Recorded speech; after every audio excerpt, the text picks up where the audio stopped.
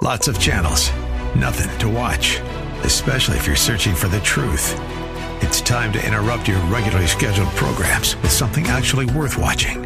Salem News Channel. Straightforward, unfiltered, with in-depth insight and analysis from the greatest collection of conservative minds like Hugh Hewitt, Mike Gallagher, Sebastian Gorka, and more.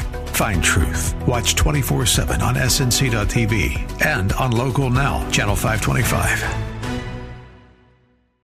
From Washington, D.C., it's the Cal Thomas Commentary. And now, here is America's #1 syndicated columnist, Cal Thomas. Everything is political these days, even the weather. Notice how the left had nothing to criticize about the Trump administration's fast response to the 2 hurricanes that struck Texas and Florida this summer. That's because they did a great job. It helped that many volunteers came in from other cities and states, and it helped that power lines and services were easier to restore than in Puerto Rico. There are mountains in Puerto Rico and areas that are hard to get to. Power has been out all over the island and roads covered with debris, making access difficult. Democrats are blaming the president, but they would not have done any better given the conditions. Democrats are now rejoicing that large numbers of Puerto Ricans are moving to Florida.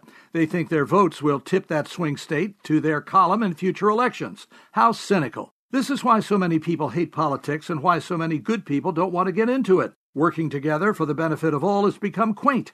It's all about gaining power, and when people get it, they use it not to promote the general welfare, but their own political welfare. It's all very sad.